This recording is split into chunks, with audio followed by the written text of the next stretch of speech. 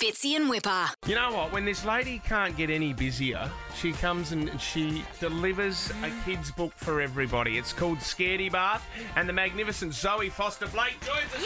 Zoe! Good morning. Can we talk about some really scary things before we get to the book?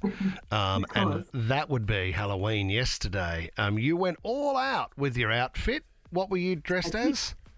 I was one of the Grady twins from The Shining. Spooky twins. Yeah, you Covered in blood. You had the dark eyes as well, which I think a few people around that area, around the Rose Bay area, was probably getting around. They were getting home at the same time. There was a few dark eyes. In fact, your husband, I think Hamish is his name, he went for sort of a dark-eyed look, sort of that panda bear look as well, but we're not all that sure what he was. I think he was a generally scary guy. Oh, the generally range. So we were trick-or-treating yesterday, and I was trying to tell the team here how amazing that car park was that we walked into in someone's house. It was a haunted house in someone's garage. It was incredible. And the children were very, very scared. So Whipper was saying like there was actors in there or something. Like it was like a proper ghost train kind of setup. Yeah, Pennywise came in at the end with his axe, and there was, it was a lot. It was a lot for a 4-year-old. Back in my day, you didn't do anything for Halloween. You might do some toilet paper around the head and go as a mummy, but not really. Someone might throw an egg at your front door, but it's huge. Let's get on to Scaredy Bath. We used to go in a small town, and we would get fruit or money. How bad is that? What do you want, a mandarin or you want a banana? I got 3 pairs, Mum. Let's talk about Scaredy Bath because you are actually representing the Bath, and the Bath don't really get a voice. But you know what? You don't realise that when kids come up every night and when they're young, they get absolutely smashed, the Bath, don't they? They need a voice, though.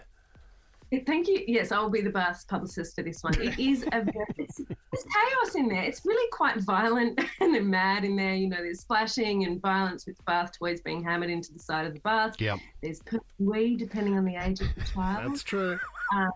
There's screaming, you know, tantrums at the end of the day. And so I just wondered, what is that like for the Bath? Probably not very nice. Thank you for giving the Bath a voice. I think everybody growing up was in a situation, I know I was, when there was one of those incidents that occurs in the Bath. I think it was my little sister Kate who dropped what we called a floater, or the old Bondi cigar in our bath. And it was it's one of those moments where you never forget it. But it's so fun. Like, I remember my cousin Shane, he made me laugh so much so in the bath that unfortunately I couldn't help it. And then there's a moment where you freak out, and I had to drain the bath, and Dad walked in as I was trying to get it all down. It was a horrible moment. And you know the worst thing about it was my 18th birthday party. So it was really hard to explain to Dad. That is great to stop. So while we've got you here, we've actually got a call from Gabriella, who's a big fan, I believe. Gabriella, are you there from Cronulla? You there, Gabriella? Good morning. Sorry, I'm a bit nervous. Don't be nervous. We've got Zoe on the line, Gabriella. I mean, this must be a big moment for you. Anything you want to ask? Yeah, I just want to say I really love all your books, and I was just wondering, when you're writing your books, do you write them at home? I do write them at home, yes. Is it distracting because your husband is so handsome? Is it distracting that you can't really focus on the book? Because how are you doing this? You're meant to be watching the children.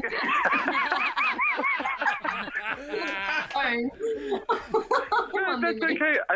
I think, I don't want to sound creepy, but I think they're watching My Little Pony. So okay. I don't know how I know that about your house, but yeah, sorry. I love your book.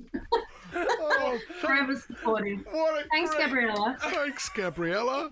Are you right? You there, Gabriella? Yeah, no, so like I said, pretty nervous. You really answered the question about the husband. Well, anyone that gets on the show today goes into the running for 50k Fridays, Gabriella. So good luck. I'm going to blow it all on Halloween outfits. Thanks, Gabriella. Yeah. Oh man.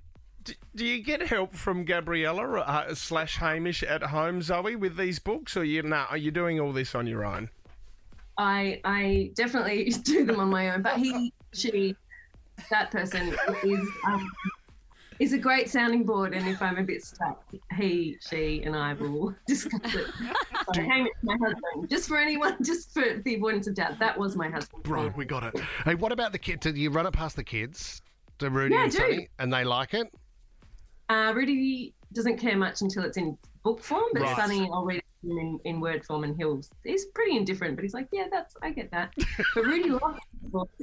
You know, they're a hard audience. Yeah. They don't care that we write books or, you know, fart books, or we're on Lego, or we were even on Bluey, and they just don't care. Oh, man, how can they not get tough crowd? This is awesome. Really It tough is a crowd. great ending because the Bath hates, obviously, the kids coming up every night, but then they go on holidays and the Bath misses the kids after a while, so...